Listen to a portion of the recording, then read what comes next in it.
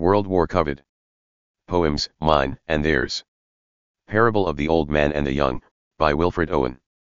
So Abram rose, and clave the wood, and went. And took the fire with him, and a knife. And as they sojourned both of them together, Isaac the firstborn spake and said, My father. Behold the preparations, fire and iron. But where is the lamb for this burnt offering? Then Abram bound the youth with belts and straps, and builded parapets and trenches there, and stretched forth the knife to slay his son.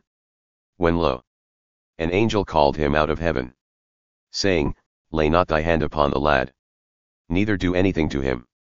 Behold, a ram, caught in a thicket by its horns. Offer the ram of pride instead of him. But the old man would not so, but slew his son. And half the seed of Europe, one by one. Wilfred Owen died in battle in November 1918, a week before the armistice.